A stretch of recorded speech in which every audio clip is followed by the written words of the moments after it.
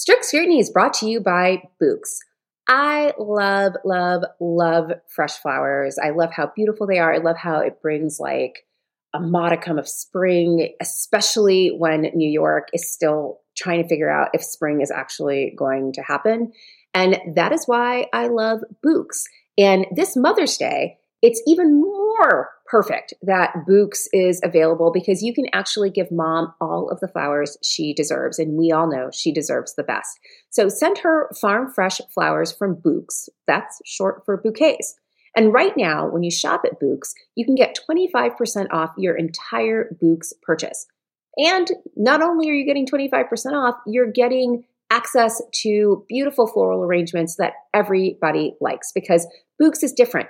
Their flowers are cut fresh and sourced directly from the best flower farms, so they last way longer. They even have flowers that are grown on the side of a volcano. How's that for commitment? Books has modern designs and unique flowers that you can't find anywhere else. And ordering from Books is simple. You go online, you pick the delivery date, and boom, you're done. So Mother's Day is May 12th, so don't miss out on the chance to thank your mom or the mothers in your life that you love and order your Books now. And with 25% off, you can send some to mom, your wife, your aunt, even your grandma, and to me. So go to Books.com and use promo code STRICT for 25% off. That's BOUQS.com, promo code STRICT. Books, promo code STRICT.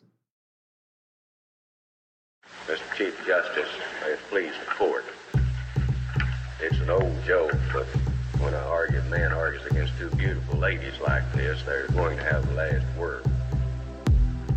She spoke, not elegantly, but with unmistakable clarity.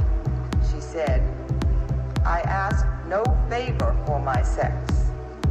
All I ask of our brethren is that they take their feet off our necks."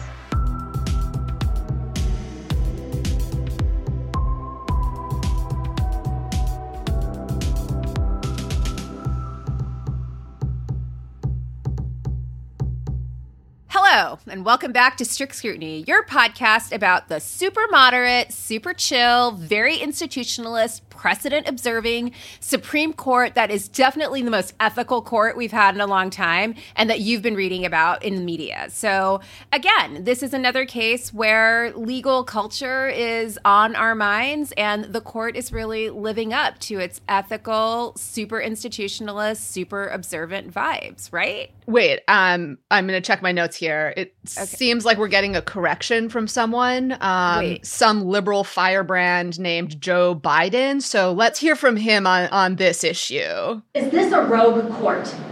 This is not a normal court.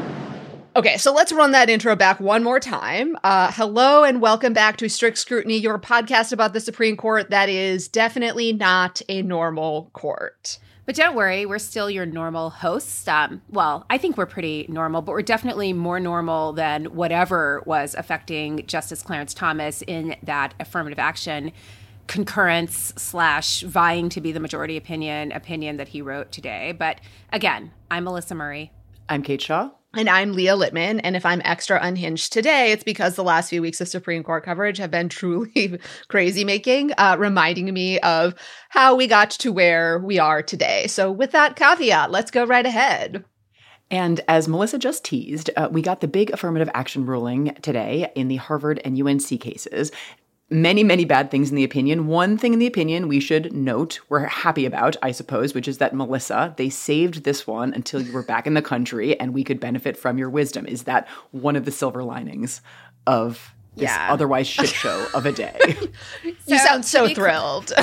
To be clear, I was in Jamaica and it was literally like fucking Wakanda. It was amazing. And I'm glad to be back to be in a non-Wakandan space where I can, discuss this opinion with everyone. So thanks, Clarence, for waiting for me. You're the best. Thanks. Anyway, as we predicted, this was a 6-3 opinion because, of course, it was. It was written by the Chief Justice. I will say I got this one wrong. I thought Justice Thomas was going to finally have his chance to eviscerate affirmative action. But so it did seems he, like the clearly. Chief Justice, he clearly did as well. This came as a surprise to a lot of us, including Clarence Thomas. But the Chief Justice actually exercised his prerogative as chief to assign the opinion where he is in the majority, and he decided to keep this one to himself, to keep it on the normalish side. But even that wasn't enough to really give this opinion the patina of true normalcy. So in the 6-3 opinion written by the Chief Justice, the court invalidated both Harvard and the University of North Carolina's affirmative action programs on the grounds that they illegally discriminate on the basis of race in violation of the Equal Protection Clause. Again, Harvard is a private institution and it's not bound by the 14th Amendment, but the court notes in a footnote that they conceded that the Civil Rights Act, that's the federal law that governs private institutions that accept federal funds, imposes the same rules on private institutions as the 14th Amendment imposes on public institutions. So Harvard and UNC, you're in danger, girl. You're all doing the same wrong things, and the court's here to give you a big rebuke. So with that in mind, let's do some big picture overviews of what the court did before we get into the nitty-gritty mechanics of this decision. So one TLDR of this opinion is that the 14th Amendment, again, that is one of the Reconstruction Amendments. The 14th Amendment was all about securing protections for formerly enslaved persons and alleviating the conditions that had previously subordinated them, you know, that whole little slavery blip that we had for a while here in this country. Well, apparently the 14th Amendment prohibits the government and these private institutions from doing anything that might ameliorate racial hierarchies that have proceeded in the wake of that little slavery blip. So the Equal Protection Clause, we learned, actually prevents equal protection of the laws. That is the 6-3 opinion we got today, plus some concurrences. Don't worry, we'll get to them. And dissents by both Justice Sotomayor and Justice Jackson. Both of the dissents are joined by all three of the Democratic appointees. There are several very creative works of historical fiction woven throughout the majority opinion that I figured we could also get to up front. And on some level, I understand it. You know, historical fiction sells. If you look at, you know, the New York Times bestseller list. Outlander. Sarah McLean's, you know, like always up there. But the point is, I guess you probably shouldn't put it in the U.S. reports. Just get some good stuff off bookshop.org. But one tale of historical fiction that is interwoven in this opinion is predictably about the meaning of Brown versus Board of Education, the Supreme Court's decision that formally invalidated explicit racial segregation in schools. The Supreme Court in this case, the affirmative action case, has this insane, truly deranged, self-congratulatory narrative about Brown that's basically like, we, the Supreme Court, single-handedly ended racism in this country, and if anyone does anything more than that to help bring about racial integration, that would itself be racist. So that's the summary. Here's the actual language. Quote, the culmination came finally in Brown in that seminal decision. We overturned Plessy for good and set firmly on the path of invalidating all de jure racial discrimination by the states and federal government. Immediately after Brown, we began routinely affirming lower court decisions that invalidated all manner of race-based state action. In the decades that followed, this court continued to vindicate the Constitution's pledge of racial equality. And in support of this highly subjective account of the court's role here, the court quotes really selectively and very out of context, I would add, from the oral argument in Brown and the briefs in Brown to suggest that Brown clearly forbids all considerations of race of whatever kind and for whatever purpose. The majority also says, in a pointed response to one of the dissents, and we will get to that dissent, it's the Justice Jackson dissent. So the majority says, lost in the false pretense of judicial humility that the dissent espouses is a claim to power so radical, so destructive, that it required a second founding to undo. Who's the real racist here? It's the new black colleague. And who's really the one trying to accrue all the power to herself? Also the new black colleague. Yeah, the person not invalidating the challenge admissions programs. Anyways, okay, I just need to point out this second founding bit for a second and what the court is saying. So the second founding refers, of course, to Reconstruction, right? Founding the country anew. And it seems as though the court is saying that the country required a second founding to undo efforts to integrate schools. Like, I'm sorry, I missed that lesson about what the Civil War and Reconstruction were about. Mostly about economics, Leah, I'm told. Okay. Mostly economics. Well, duly noted. In the midst of this exegesis on what can Brown do for you, and I used to love those UPS commercials back in the day. I didn't know they would have a second life here in this opinion, but here we are. Anyway, in the middle of this exegesis about this newly repurposed Brown versus Board of Education, Justice Sotomayor intervenes and asks her colleagues to seriously have a fucking seat. So she notes that the majority suggests that, quote, it required a second founding to undo programs that help ensure racial integration and therefore greater equality in education. But at the risk of stating the blindingly obvious, and as Brown recognized, the 14th Amendment was intended to undo the effects of a world where law systematically subordinated Black people and created a racial caste system. And here she appropriately cites Dred Scott. Brown and its progeny recognized the need to take affirmative, race-conscious steps to eliminate that system. So, as Leah was suggesting, she completely rebuts this ridiculous invocation of Brown. But then she goes further and tells her supermajority conservative colleagues to please get Justice Thurgood Marshall's good name out of their goddamn mouths. So, again, you'll recall Justice Marshall, before he was a justice, was one of the litigators with the NAACP Legal Defense Fund, and he is the person who argued Brown versus Board of Education before the court. And she notes here, if there was a member of this court who understood the Brown litigation, i.e., not you fuckers, it was Justice Thurgood Marshall who, quote, led the litigation campaign to dismantle segregation as a civil rights lawyer and rejected the hollow, race-ignorant conception of equal protection endorsed by the court's ruling today. Justice Marshall joined the Bakke plurality and applauded the judgment of the court that a university may consider race in its admissions process. In fact, Justice Marshall's view was that Bakke's holding should have been even more protective of race-conscious college admissions programs in light of the remedial purpose of the 14th Amendment and the legacy of racial inequality in our society. The court's recharacterization of Brown is nothing but revisionist history and an affront to the legendary life of Justice Marshall, a great jurist who is the champion of true equal opportunity, not rhetorical flourishes about color blindness. Mic drop. Boom, lawyered. Right. There's literally nothing else to be said after that. I am wearing the sweatshirt that we were kindly gifted from Howard Law School that says the Mecca and depicts, among other people, Justice Thurgood Marshall, because the invocations by the majority of his statements from oral argument are so deranged and so galling. I mean, it's like when they invoked Justice Ginsburg to overrule Roe, and yet somehow worse. We should talk. I mean, like, again, it's all of a piece. They also invoked Judge Constance Baker Motley, who was one of Marshall's lieutenants at LDF, became the first Black woman to serve on the federal bench, and is someone that Justice Jackson has noted is a personal hero of hers. They brought her into this bullshit, too. And she literally wanted nothing to do with this reading of Brown. And I think Justice Sotomayor appropriately recuperates them from this nonsense. So we jumped right in with an overview of and some actual excerpts of the various opinions in this case, and that includes like the bad, which is the majority opinion by Chief Justice Roberts, and a number of concurrences that we will get to, and the good. There is like righteous and white-hot fury from the pens of both Justice Sotomayor and Justice Jackson. Again, we will read more excerpts from their respective dissents.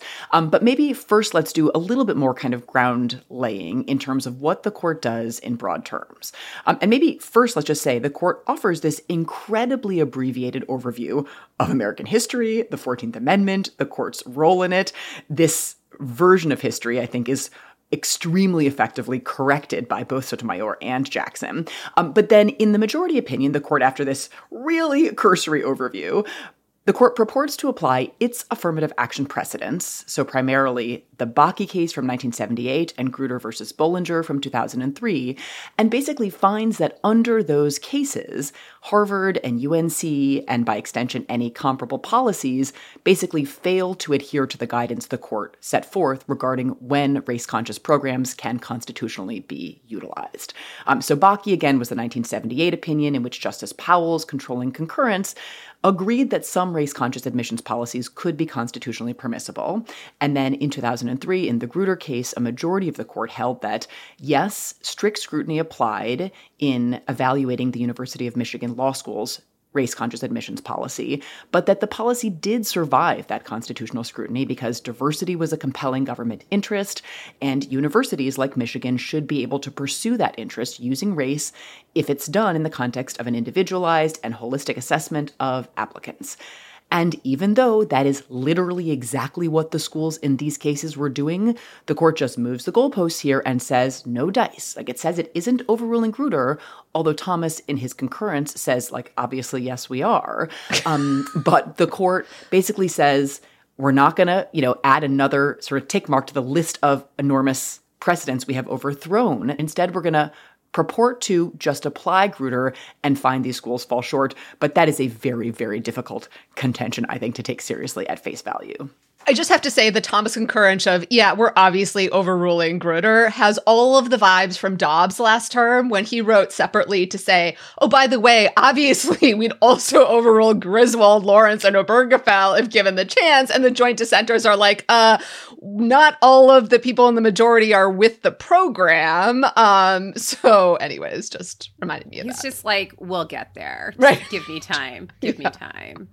A major problem that the Chief Justice has with these holistic uses of race that have been followed in the wake of Grutter is that he views them as being standardless. And by standardless, he basically means that it's not easy, nor is it convenient for courts to review them. And for him, that's a major problem that makes these policies unworkable. Because after all, they're not just courts, they're not just lawyers, they are also historians, as we learned in Dobbs, and as we're learning in this case, they are also educators who know how to administer classrooms and educational programs. So one of the first things the Chief Justice notes is that you can't subject the compelling interest in diversity to meaningful judicial review. He notes that Harvard identifies certain educational benefits that it's pursuing, including training future leaders in the public and private sectors, preparing graduates to adapt to an increasingly pluralistic society, and better educating its students through diversity and producing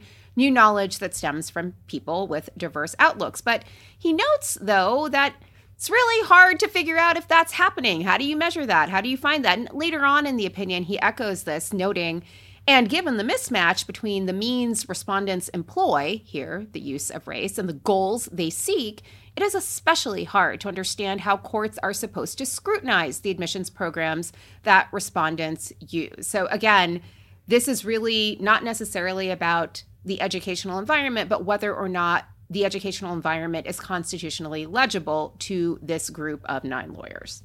And even though the court manages somehow to superintend legal tests that require, the consideration of multiple factors, all the time in other contexts, it is all of a sudden impossible for a court to possibly manage to administer evaluating the kinds of standards that these universities have said they are pursuing through their use of race in admission. So he says, can't possibly actually implement these standards.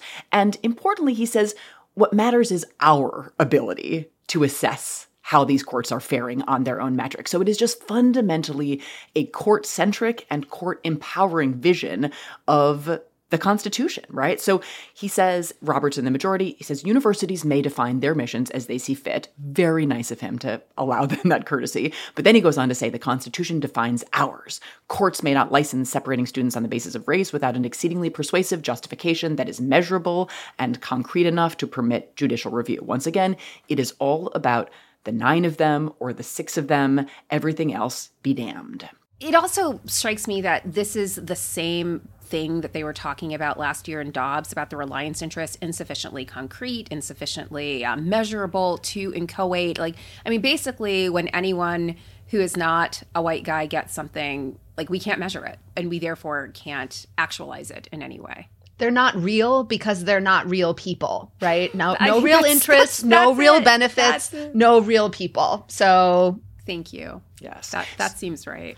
So in addition to all of a sudden finding this impossible to manage just in this context, the court identifies other objections, suggesting that the way the university uses race sometimes operates as a negative or involves the use of stereotypes. The court is very critical of the racial categories that universities use, including things like treating Asian American as a unified category rather than South Asian or East Asian as being sort of separate subcategories, using Hispanic as a unitary category, and that independently troubles the court deeply, in addition to what it views as the kind of amorphousness of the overall set of objectives the universities are pursuing. He's especially mad that they don't break out Middle Eastern as a distinct category. And I think this is the point where Iqbal would like a word. Well, if there's anyone in the United States who understands the complexity of racial categories and the different lived experiences of different racial groups in the United States, it would be John Roberts. So I appreciate his knowledge about this. On the court suggesting that the schools here were using race sometimes as a negative, I did want to draw listeners' attention to a USA Today piece that documented an interview with one of the students whose complaints of discrimination against Asian Americans actually triggered this litigation and whose views have since evolved. So as a senior, Michael Wang filed discrimination complaints with the Federal Department of Education's Office for Civil Rights that the piece notes helped to set in motion this, latest movement to end affirmative action. And in hindsight, he now says a part of me regrets what I put forward. Okay. I'm sorry, deep breathing. The piece further describes how Wang, quote, met with Edward Bloom. Bloom, of course, is the driving force behind the opposition to race-based admissions, and they agreed to speak publicly about his own situation over and over and over again. And the piece goes on to describe the way in which Wang has come to feel that the issue is much bigger than just whether he got to attend Harvard College. That's great. Ultimately concluding that, quote, affirmative action is a Band-Aid to the cancer of systemic racism. Very glad that Michael got there. Really wish that the whole country did not have to go on this journey with him, but I'm glad that he got there. Welcome. So someone who did not get there is, of course, the Chief Justice and this majority opinion, which maintains that it is merely applying the court's precedent rather than inventing it anew. This is where it should have included that image of Catherine Hahn doing the winky face, because, this is certainly not applying those cases. So I'll just tick through a few things that seem like notable differences. So previously, the court had said that when schools use race-conscious admissions programs, they are subject to the legal test known as strict scrutiny, which of course is also the name of this podcast. And formally, strict scrutiny requires the government to identify a compelling interest that a program serves. Now the court says the interest has to not only be compelling, but also coherent. New legal tests just dropped, I guess. And this makes sense because the words compelling and coherent both start with a C, so seems legit. So the court writes, quote, although these are commendable goals, they are not sufficiently coherent for purposes of strict scrutiny. Additionally, as Kate recounted in her recap of the law up until now, previously the court had said that facilitating educational diversity in educational settings was a compelling interest, but the court effectively negates the force of that interest here by coming up with some new rules that are basically, cherry-picked from language in previous opinions and how it applies these rules. So as we noted, the court says, schools can't use race as a stereotype or negative, and at some point, the race-conscious measures must end. And it suggests that schools are using race as a stereotype because of how it groups the students into different racial categories. And the court says it's, treating educational diversity as a compelling interest and trying to achieve a critical mass of students is essentially treating applicants according to stereotypes, so thereby, again, negating the idea that schools could ever justify these programs with reference to educational diversity. And it basically just treats this holistic, application review as running a quota system. It also seems to assume that minority students, whenever they get in, it's only because of race. And again, I go back to the standing questions that the liberals, now the dissenters, advanced in oral argument. Like, we just don't know in a holistic calculus what factor is actually determinative because they're considering so many. But interestingly, in this whole discussion about how affirmative action fuels unfair stereotypes, the chief has no problem engaging in the most brutally unfair stereotype that basically every minority candidate who ever got into an elite college only got in because of his or her race, which, is absolute bullshit. He basically says that in a footnote responding to Justice Jackson's dissent about the UNC program. Her dissent says, look, 65 of the 67 Black applicants among the highest achieving band got into UNC.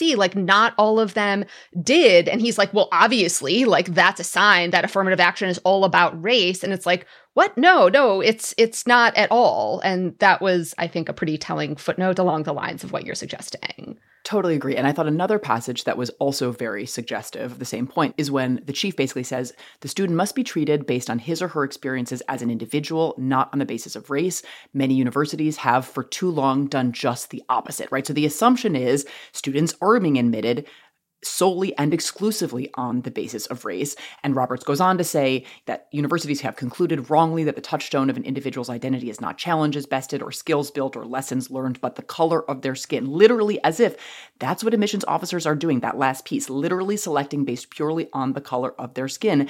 And there's just nothing in the record that it all supports that point. When universities do take race into account, they are not doing so because of literal physical features like just race. If they are taking race into account, they are doing it because, and here I want to quote a great piece in The Atlantic by Isa Kohler-Hausman that ran a couple of weeks ago, that look, race in our society is not a category of physical difference. It is a category of difference with respect to some set of opportunities, social meanings, family histories, life experiences, personal identities, and so on.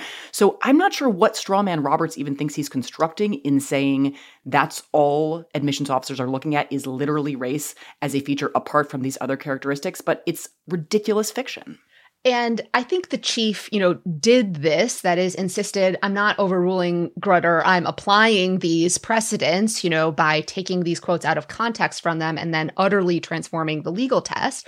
But I think he did this in part because, he is the best politician in DC. And he has convinced, I think, particularly his new colleagues, maybe Brett Kavanaugh, Amy Barrett, that his way of doing things might be the best way, contra Dobbs. And, it is because he gets away with fucking murder, and he has for a really long time. I mean, I mentioned in the intro, consider some of the press the court has been getting over the last few weeks as it rejected these utterly deranged fringe theories and was greeted as a liberator. The New York Times had a headline, quote, conservative court, moderate decision. Or think about all the pieces about how the court saved democracy and the Voting Rights Act and safeguarded, right, the rights of Black voters. And, what does he do in this case? Not expressly overrule the prior cases or formally bar all race-based affirmative action, just reconstrues the test and seizes on a few passing phrases in the previous opinions and transform them into a rule that schools will never be able to satisfy. So ending affirmative action without saying they're ending it and muting the negative press. Check, check, and check. But who's not fooled by all of this tomfoolery? That's right. She's been around the block since 2009, and she knows who these fools are and what they're here for. And that, of course, is Justice Sonia Sotomayor, who wrote a fiery dissent in which she reminded everyone who's literate and reading this opinion that her conservative colleagues literally do not give a fuck about precedent. And they've been giving stare decisis the finger for the last two terms, and they show no signs of stopping. So again, this dissent read to me in the same way that her clarion call in the oral arguments in Dobbs read. Wake the fuck up. These people are insane and they're not stopping. They have all the power and it's up to you to stay on their necks. So like any good con law scholar might, she begins this by talking about precedent. So weird. And she canvasses the many different factors that the court is supposed to consider before it utterly dispatches with a prior decision. So here she notes that nothing has really changed here. This opinion Grutter seemed to have been working. There was a standard that universities and institutions could deploy, and they had been deploying. It was all very workable. It had engendered considerable reliance interests, both on the part of the institutions and on the applying students. And the court just sort of came in and decided, when you have 5, they let you do what you want. And they basically overruled Grutter. But as Leah mentioned, the chief doesn't do it formally, although Justice Thomas gives up the game pretty quickly and says, yep, that's exactly what we're doing. Justice Sotomayor responds by saying it is, quote, a disturbing feature of today's decision that the court does not even attempt to make the extraordinary showing required by stare decisis. The court simply moves the goalposts, upsetting settled expectations and throwing admissions programs nationwide into turmoil. In the end, the court is forced to change the rules of the game to reach its desired outcome. There is no better evidence that the court is overruling the court's precedents than those precedents themselves. Every one of the arguments made by the majority can be found in the dissenting opinions filed in the cases the majority now overrules. And then she just kind of goes through and talks all about them. And what I really appreciated about this dissent is that she really focuses on the students of color who are the ones who have a lot at stake here. She literally quotes from briefs and affidavits where these students tell their stories about how race has sort of shaped their formation of identity. And she rejects the majority's bullshit nice guy compromise that would allow schools to consider racial self-identification, but only if it is tied to the expression of individual qualities like leadership or courage. She quotes these students and she notes that their racial identities are absolutely a part of their actual identities and experiences, and she chides the majority for perpetuating the view that they can somehow be hived off, and that when schools do consider their holistic experience, that they are simply providing a preference on nothing more than race alone. She has a couple of zingers here. She notes it's not a stereotype to acknowledge the basic truth that young people's experiences are shaded by a societal structure where race matters. And then she turns around and responds to Justice Thomas, who, again, really wanted to write the majority opinion here. She says, Justice Thomas, for his part, offers a multitude of arguments for why race-conscious admissions policies supposedly burden racial minorities. None of them has any merit. Zing. And just to highlight one note from the majority opinion that I think sets up another line from the Sotomayor dissent. So again, the majority opinion, as we've said, was written by the Chief Justice, and he's got a line which I am sure he was extremely proud of, which is the following: eliminating racial discrimination means eliminating all of it. And I think that is Roberts' new version of the line from the 2007 Parents Involved case, which was the only way to stop discrimination on the basis of race is to stop discriminating on the basis of race. That was his previous, absurdly simplistic and circular answer to racism. And I think that's the old, this is the new, means eliminating all of it. That's today's Roberts, I believe. Balls and strikes. This is your moderate, chastened chief. Mm-hmm. You're welcome, America. But as Kate mentioned, I think that new Roberts line, as well as the previous iteration of it, teed up the closing to Justice Sotomayor's dissent, which has another formulation that I take to be a response to the Chief Justice's formulation. So she writes, today the court concludes that indifference to race is the only constitutionally permissible means to achieve racial equality. That interpretation of the 14th Amendment is not only contrary to precedent and the entire teachings of our history, but is also grounded in the illusion that racial inequality was a problem of a different generation. Entrenched racial inequality remains a reality today. And then here's the line.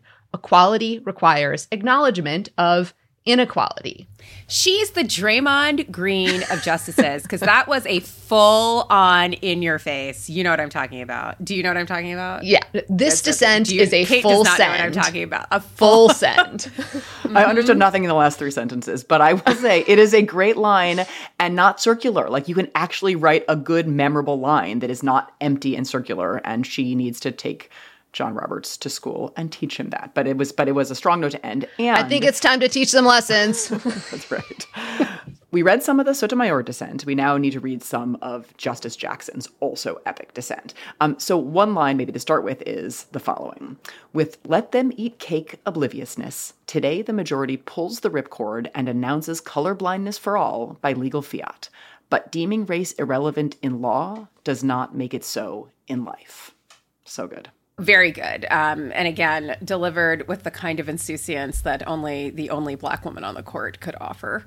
It's an incredibly powerful opinion and a very efficient distillation of race and history. And it answers the objection that it's somehow unfair to consider race, because she notes that to completely blind yourselves to the history of race is to be blinkered as to both reality and history in ways too numerous to count. Our country has never been colorblind. And again, that is a play on the Harlan dissent from Plessy versus Ferguson that the conservatives literally love to vomit ad nauseum. And I loved how she began her dissent by, again, sort of going back to the hypothetical that she had posed in oral argument about these two hypothetical applicants to the University of North Carolina. One, a fourth-generation North Carolinian whose family had attended the University of North Carolina for many years. Another, a fourth-generation North Carolinian whose family had not been able to attend the University of North Carolina because the applicant was Black and North Carolina was a slave state and then practiced segregation, which precluded people from attending the University of North Carolina on the basis of race. So she continues in the dissent to say, history speaks. In some form, it can be heard forever. The race-based gaps that first developed centuries ago are echoes from the past that still exist today. And again, this is very much a dissent that trades in history, that talks about history. And it's really striking because there are points in this dissent where her discussion of history, including the history following the Civil War and the period known as Redemption, really echoes some of the history that Justice Thomas has invoked on several occasions about the racial violence of the Redemption period. Only this time, she's talking about it in the context of living up to the promises of the Equal Protection Clause, whereas Justice Thomas is talking about this history for the purpose of expanding the Second Amendment. So again, really interesting how they're basically identical in the kind of histories they're using, but very different purposes for which they're deployed. On the force and echoes of history, that she alludes to in her dissent, I feel like I would be remiss if I didn't note the Reuters study that came out, I think this week, about, political elites of today being descended from slave owners. So the Reuters story notes that two members of the current Supreme Court, Justice Gorsuch and Barrett, quote, have direct ancestors who enslaved people. And the study found, hundreds of political elites have the same. So in just thinking about, again, the echoes, ramifications of history, I feel like that study was very well timed. But back to the Justice Jackson dissent, where she cites chapter and verse of the enormous and enduring race-based gaps in health, wealth, and well-being. She shows how the law and the Supreme Court were instrumental in maintaining those disparities. You can compare and contrast that with the Chief's grudging acknowledgement, where he writes, quote, "For almost a century after the Civil War, state-mandated segregation was in many parts of this nation a regrettable norm," end quote. John Roberts regrets this unfortunate blip in history. I feel like this passage from his opinion will be excerpted in all of those Ron DeSantis public schools, because this would be an approved text and version of history. Maybe also John Roberts wants a guest spot on Drunk History. I mean, who knows? This could qualify for that as well. Why did Rosa Parks sit down? Because of regrettable norms. Why did Martin Luther King march? Regrettable norms. Why did Malcolm X inveigh against everything? Regrettable norms. Regrettable norms. I love this for them. She also, KBJ that is, not Rosa Parks, goes forward to talk about the contemporary importance of these programs. It's not simply about remedying this past history. She notes that beyond campus, the diversity that these schools pursue is not simply a trendy slogan. I think that's a nod to Justice Thomas, who thinks about diversity as just some sort of aesthetic project. She notes diversity actually saves lives. For marginalized communities in North Carolina, it is critically important that UNC and other area institutions produce highly educated professionals of color. Research shows that Black physicians are more likely to accurately assess Black patients' pain tolerance and treat them accordingly, including, for example, prescribing them the appropriate amounts of pain medication. For high-risk Black newborns, having a Black physician more than doubles the likelihood that the baby will live and not die. Studies also confirm what common sense counsels: closing wealth disparities through programs like UNC's, which, beyond diversifying the medical profession, opens doors to every sort of opportunity, helps address the aforementioned health disparities in the long run as well. So again, this was such an interesting kind of intervention, like something I don't think that we've seen. It's sort of interestingly Breyer-esque in its use of statistics, but not Breyer-esque in that it's very much grounded in this experience in a marginalized, underrepresented community that she's sort of bringing to the fore here and making it quite concrete why this matters.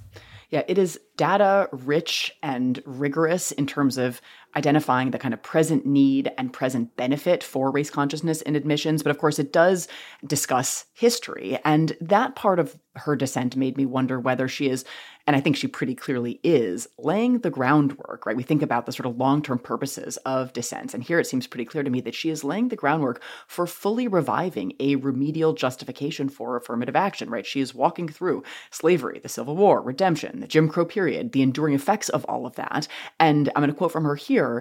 She then says, yet the court's own missteps are now both eternally memorialized and excruciatingly plain. For one thing, based apparently on nothing more than Justice Powell's initial say-so, it drastically discounts the primary reason that the racial diversity objectives it excoriates are needed, consigning race-related historical happenings to the court's own analytical dustbin, and also by latching onto arbitrary timelines and professing insecurity about missing metrics. The court sidesteps unrefuted proof of the compelling benefits of holistic admissions programs that factor in race. Hard to do, for there is plenty, simply proceeding as if no such evidence exists. So she is sort of saying it's not sort of broad diversity goals.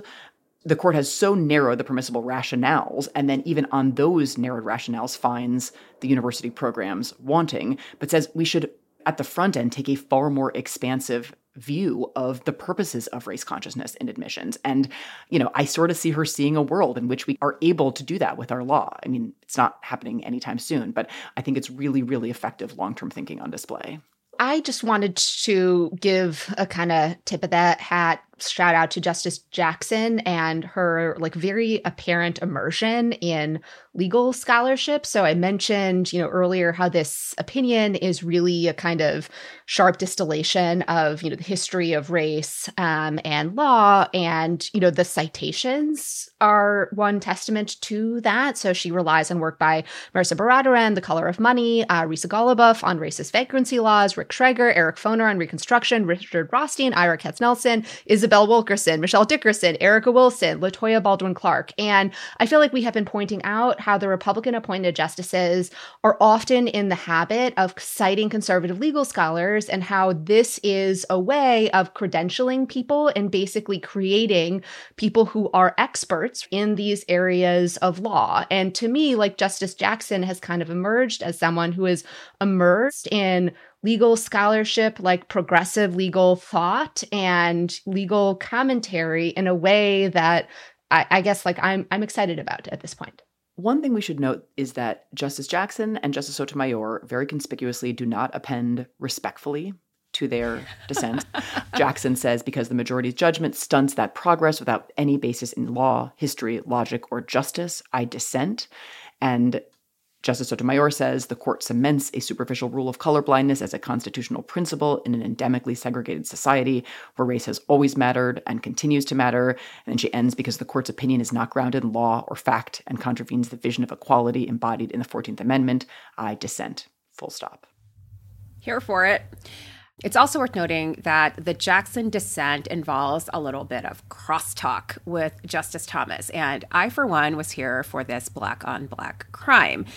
This is going to require me to spend some time talking about Justice Thomas's pick me, choose me, love me, but only on the basis of my considerable merits concurrence that was really vying to be the majority opinion here. So we're going to get to that because I have a lot of thoughts. But I will just say that the cross chatter between the court's two black justices was really something to see here. And I talked about this when she was first nominated to the court. There was going to be, I think, a real contrast here, not simply because they were both African-American, but because they come from such different worldviews. He's from a different generation than her. And I think that was very much on display in the crosstalk between them. But there's also some kind of really weird gender vibes going on in the crosstalk as well. So I just want to note here, I really do think we should require a psychological profile of everyone who is shortlisted to the Supreme Court because Justice Thomas is very clearly working some stuff out here, and it's just regrettable that the entire country has to be the canvas on which he is doing this. Like, it cannot be the case that a lifetime appointment becomes the venue for someone working out all of the shit that they have not yet processed. So there's that. In his concurrence, Justice Thomas really systematically tries to dismantle the KBJ dissent. I think that is noteworthy because there are 2 dissents here, and one is the lead dissent, and also really attacks the majority opinion and his concurrence. But the only person for whom Justice Thomas has all of this fire is his junior Black colleague, Justice Jackson. And this is a weird kind of gender moment in my view. Like, I just think that there are these moments where in work environments, the older Black male colleague expects a kind of deference from the junior Black colleague. And when it's not forthcoming, this is the kind of result. And I'm just sort of, again, this is observational. I'm speaking only from my own experience. Like, it can be very difficult to challenge one of your colleagues who shares the same racial background of you, especially if that person is older, has considerable status, and believes that he is owed deference. And that was kind of the vibe I got from Justice Thomas's attempted takedown of Justice Jackson. And it made me believe Anita Hill even more. So there's that. This was a fact-free concurrence from Justice Thomas. He basically calls Justice Jackson out as quote-unquote race-obsessed, but this actually feels a little bit like projection, right? He says at one point, this lore, i.e. the idea that race continues to matter, is not and has never been true. Even in the segregated South, where I grew up, individuals were not the sum of their skin color, end quote. To which I say, sir, what the actual fuck? Are you serious? The literal point of segregation is that people are treated because they are viewed as the sum of their skin color. That's the whole point of segregation. Also, Emmett Till, an individual who was literally lynched because he was treated as the sum of his skin color, and someone who Justice Thomas knows about because he's discussed Emmett Till extensively in McDonald versus City of Chicago, a case about expanding further the Second Amendment, because of course. So again, there's just a lot of, like, this was a really weird exchange. And I think it was actually weirder because Justice Thomas really seemed to be the one who was prosecuting it as an intergenerational beef between this old guard who grew up in segregation and this young Turk who values diversity and doesn't seem to be getting it right. And I have to say, I really admired the way Justice Jackson handled this, because she was basically like, she didn't even acknowledge how fucking weird all of this was, except for a footnote where she basically says, I wish you well in your much needed quest for therapy. Good day to you, sir. That's a TLDR. I do want to read some of the passages from that footnote, because that would have been amazing if she'd said that, though. Yes, no, agreed. Be well. So her footnote says, Justice Thomas's prolonged attack responds to a dissent I did not write in order to assail an admissions program that is not the one UNC has crafted. He cray. Exactly. Continues that Justice Thomas's opinion also demonstrates an obsession with race consciousness that far outstrips my or UNC's holistic understanding that race can be a factor. Justice Thomas ignites too many more straw men to list or fully extinguish here. The takeaway is that those who demand that no one think about race, a classic pink elephant paradox, refuse to see, much less solve for, the elephant in the room. Anyways, that's just a flavor. Okay, so it's a little bit more than just bless your heart, right? She does a little bit respond to him, but it is so gracious compared to his insanity. Oh, yeah, totally. Like, oh, yeah. I mean, he spends like 15 pages taking her like down. Footnote. She's like, yep. I can handle this in a footnote. She's Exactly. like the Olivia Pope of footnote. She's like, it's handled. It's handled. She handled him. Yeah. I do know who Olivia Pope is, by the way. Good. I'm glad for you. Bless your heart. The bar is in hell. Ooh, All right. Was it just me who had thoughts about the Thomas concurrence? Please say it's no. just me. Okay, No, so there were lots of thoughts, but I yours were the wanted best to, thoughts. yes, I did want to draw attention to Justice Thomas's observation that the Freedmen's Bureau is race neutral because Friedman is a race neutral term and not at all a proxy for race. So he writes, the acts applied to freedmen, a formally race neutral category, not blacks writ large. And it's like, let's, you can interrogate that one a little bit. But also there were laws that dispensed benefits on the basis of race and race alone if the aftermath of the Civil War as well. But also, what else is formally a race-neutral category? Enslaved person. That doesn't say race. And you know what? It wasn't actually race-neutral, and neither was Friedman. We all know that George Washington was our country's first freedman president. There was that classic question from oral argument that was like, well, descendants of slaves, that's kind of like a racial proxy. So I'm not sure that we would allow... Too closely correlated with race. Cannot acknowledge that category. So that one actually is ruled out, Kate. Sorry. Yeah. My bad. But for everyone else, freedman is just basically anybody who's free.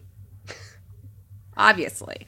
I also appreciated in the Thomas concurrence the fact that he apparently is a student of critical race theory. So there's this really awesome part of the concurrence where he notes that race is a social construct. We may each identify as members of particular races for any number of reasons having to do with our skin color, our heritage, our cultural identity, and over time, these ephemeral, socially constructed categories have often shifted. Does Harlan Crow know that you are moonlighting in CRT classes, Justice Thomas? This is woke Justice Thomas. Woke It's Thomas. Smuggled into this opinion. Yeah, I don't know. Woke warrior. He may not get invited on any future billionaire Johns. Well, but it's not just CRT for me and not for thee. It's also affirmative action for me and not for thee, because I think it is worth observing here that Justice Thomas is a beneficiary of affirmative action, whether he wants to admit it or not. He's talked about this. He's just now denouncing it because he believes it's led to stigmatic consequences for minorities. He's basically denouncing it as largesse bestowed on minorities by well-meaning but ultimately nefarious white people. And yet, this is the same man who is accepting largesse from well-meaning but perhaps nefarious billionaire megadonors who have provided his grandnephew with a whole-ass boarding school education, right? So is anyone going to talk about the irony of this? I think we're a couple decades out of him ruling unconstitutional other people benefiting from the largesse of billionaire friends. Well, no, I think he would say, look, you people just need to go out and find yourself a billionaire benefactor, right? And, it's not my fault that you're not as charming as Sam Alito, who can just pick up personal jet rides from strangers, or me, who just has my grandnephew's, tuition paid for free because this person is a passionate advocate for education, right? So... Okay, so we could go on about the Thomas concurrence, and I think during the term wrap, we probably will. But in terms of some of the kind of bottom line takeaways, like the what happens next and how do universities respond to this opinion, we have to spend some time talking about that passage late in the opinion that just feels like kind of ultimate gaslighting, but let's break it down a little bit. So Roberts writes, all parties agree that nothing in this opinion should be construed as prohibiting universities from considering an applicant's discussion of how race affected his or her life, be it through discrimination, inspiration, or otherwise. But despite the dissent's assertion to the contrary, universities may not simply establish through application essays or other means the regime we hold unlawful today. And then he says in paren, a dissenting opinion is generally not the best source of legal advice on how to comply with the majority opinion. There is a lot of nastiness between and among the opinions in this case. He's ignore the dissent, listen to me. I'm John G. Roberts, the G stands for God. So he's saying don't listen to them. So, but he is kind of saying this is not a full-throated embrace of colorblindness in admissions, but how are universities supposed to respond? I think one thing he might be thinking about here is the way in which those schools and states that have basically been operating in a post-affirmative action world because of the imposition of state-level constitutional amendments have operated. And so California, for example, has famously, since 1996, prohibited the consideration of race in hiring decisions and admissions decisions under Proposition 209. And what that has basically led to is part of an holistic kind of admissions criteria is that you can talk about the ways in which you could contribute to the diversity of a campus, but it's not about checking boxes. So, this quote unquote diversity statement, which is available to those who apply for jobs or who apply for admission, is open to anybody. So, I've read diversity statements where people talk about, how growing up as a closeted gay person, like really shaped their outlook. And this is how it would inform their work with students or their work with other colleagues. Or, this is what it was like growing up in a household where someone had a mental illness. And this is how it would inform, my work as a student or what I'm planning to do in law school. So it's a very broad kind of statement that really sort of thinks about diversity in almost every facet, and everything is accepted. And, I wonder if this is what they are gesturing toward, because this is certainly, I think, something that schools could begin to implement and probably would implement using verbatim the language that's specified here in the majority opinion. It's hard to know exactly. So I also read this passage as basically an ominous warning against schools' efforts to kind of circumvent the rule, in the sense that they would actually try to achieve racial diversity, like using other measures. And those measures are likely to engender significant and potentially like long-lasting litigation. So we've talked previously about the Fourth Circuit decision that came out affirming Thomas Jefferson High School's race-neutral admissions program. Does not take explicit account into race, but is still designed to achieve a racially diverse class. Like, could the court be coming for that next? I don't know. I'm sure that they'll get a chance, right? Because that was a divided panel opinion, and it's very clear the court is going to be asked to take it up, and I think very likely will.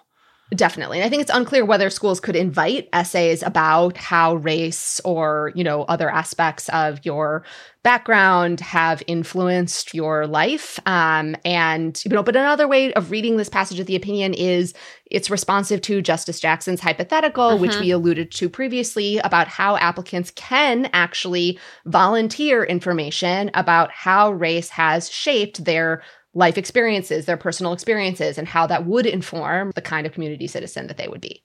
So I think this all suggests that, just like with Dobbs, this court hasn't settled a vexed or fractious issue. It's answered one question in a pretty limited way, and it's going to tee up more litigation and more questions in the future. And, buckle up. We're going to be on this ride. But I wanted to just offer up an Elena Kagan appreciation round of applause, because I think this was one of those opinions like Dobbs where, who gets to write, whose voice is heard was really important. And I really appreciated her restraint here because, it could have been very easy for her to write her own dissenting opinion here as the former dean of an elite law school, whatever. But she allowed her two women of color colleagues to do the talking, to do the writing, and she simply joined both of them in what I thought was an incredible exhibition of restraint and allyship that I really appreciated. Snaps for Justice Kagan. So just looking forward to future implications, the majority in this case drops a footnote saying that they are not resolving the issue about whether the federal government can use race in military academies, suggesting that that case might present different issues. Justice Jackson's dissent has a kind of pointed response to this. So she writes, quote, "The court has come to rest on the bottom line conclusion that racial diversity in higher education is only worth potentially preserving insofar as it might be needed to prepare Black Americans and other underrepresented minorities for success in the bunker, not the boardroom, a particularly awkward place to land in light of the history the majority opts to ignore." Writing also that the court's opinion is truly a tragedy for us all. Justice Gorsuch concurs. He thinks, just to pile on, that the Civil Rights Act, in addition to the 14th Amendment, also prohibits race-conscious remedies. President Lyndon Johnson would like a word. So he said some potentially relevant things in his commencement address at Howard Law School. You do not wipe away the scars of centuries by saying now, you are free to go where you want and do as you desire and choose the leaders you please. You do not take a person who for years has been hobbled by chains and liberate him, bringing up to the starting line of a race, and then say, you are free to compete with all the others, and still justly believe that you have been completely fair. Thus, it is not enough just to open the gates of opportunity. All our citizens must have the ability to walk through those gates. And this is the next and the more profound stage of the battle for civil rights. We seek not just freedom, but opportunity. We seek not just legal equity, but human ability. Not just equality as a right and a theory, but equality as a fact and equality as a result. Not to be outdone, Justice Kavanaugh concurs, because if there's two people I really wanted to hear from about affirmative action, it was the Georgetown Prep Squad. So thank goodness for that. Justice Kavanaugh writes to emphasize that 25-year time limit was definitely really serious. So they are honoring Grutter and all of the court's prior cases rather than overruling them. And he has a nice bullet-pointed list to demonstrate that. He literally is like, listen to all these other members of the court who also thought it was important that any race-conscious program expire within 25 years. He cites O'Connor and Grutter, also a Justice Thomas concurrence, also a Justice Kennedy concurrence, also Justice Ginsburg noting the 25-year limit. It is just really striking to me that the Equal Protection Clause means one thing today or one thing 25 years ago, but something different today or something different 25 years from now. That really strikes me, I don't know about you guys, as the purest form of originalism. I mean, Brett Kavanaugh, just originalist to the core. And he sort of interestingly makes a similar gesture in his concurrence in the Voting Rights Act case, Allen. So I'm still sort of mulling over what to make of this new version of originalism. The Constitution as a poison pill. It's the Constitution as a poison pill. Right. The conception of liberty that we hold cannot expand, but the conception of equality can contract. Okay, I see. Yes. This is how it works. One-way ratchet. Cool. So maybe we can end on this decision where we started out, with the words of President Biden, good for the administration for saying something immediately. We cannot let this decision be the last word. While the court can render a decision, it cannot change what America stands for. America is an idea unique in the world, an idea of hope and opportunity, of possibilities, of giving everyone a fair shot, of leaving no one behind. We've never fully lived up to it, but we've never walked away from it either. We will not walk away from it now. So today I want to offer some guidance to our nation's colleges as they review their admission systems after today's decision. They should not abandon their commitment to ensure student bodies of diverse backgrounds and experience that reflect all of America.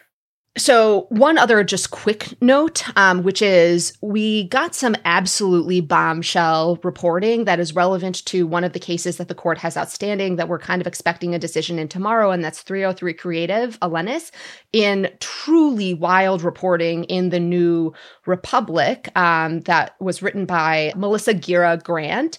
She reports how the entire case of 303 Creative, after the standing of the plaintiff was challenged, on the ground that she had never been asked to make a wedding website. And so why is she challenging this law as potentially requiring her to make one after, her standing was challenged? The lawyers representing her introduced an affidavit or some statements or some evidence that, this person, a man, once asked her to design a website for a gay wedding.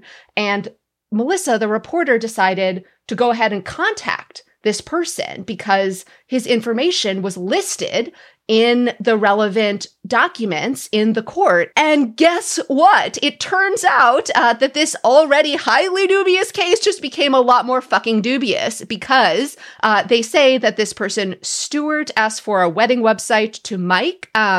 Stuart, it turns out, is straight and married to a woman, was at the time, and he's like, I never would have said, would you make me a wedding website to marry a man? I did no such thing. And so, we'll see kind of what happens with this case, but, this case never should have been at the court.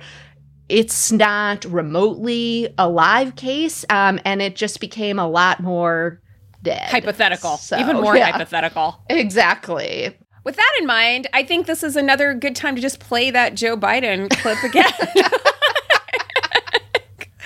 Again, the man is speaking prophecies here. So let's hear, as we close out, from the pod's most famous listener, one Joseph Robinette Biden. Here he is again. This is not a normal court. You're right, Joe. This is not a normal one. But this is Strict Scrutiny, which is a Crooked Media production hosted and executive produced by Leah Lippman, me, Melissa Murray, and Kate Shaw. It's produced and edited by Melody Rowell. Ashley Mizuo is our associate producer. We get audio support from Kyle Seglin and Veronica Simonetti, with music by Eddie Cooper, production support from Michael Martinez, Leo Duran, and Ari Schwartz, and digital support from Amelia Montooth. If you're new to Strict Scrutiny, welcome. We've been waiting for you. Subscribe to Strict Scrutiny wherever you get your podcasts and stay up to date on everything that's happening, and possibly get a ride on a billionaire's private jet. Stay normal, everyone.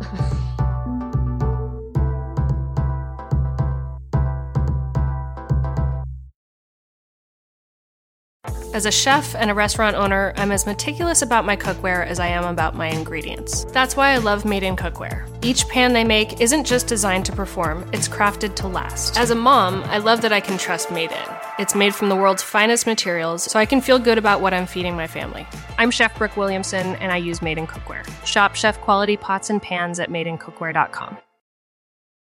Ready for a new and exciting career challenge? At DHL Supply Chain, you're part of a team committed to creating innovative solutions for some of the biggest brands in the world. We're recognized as a best place to work, where people are valued, supported, and respected. DHL Supply Chain is hiring for a wide range of salaried operational and functional roles. Previous experience in logistics is welcome, but not required. All opportunities, no boundaries. DHL Supply Chain.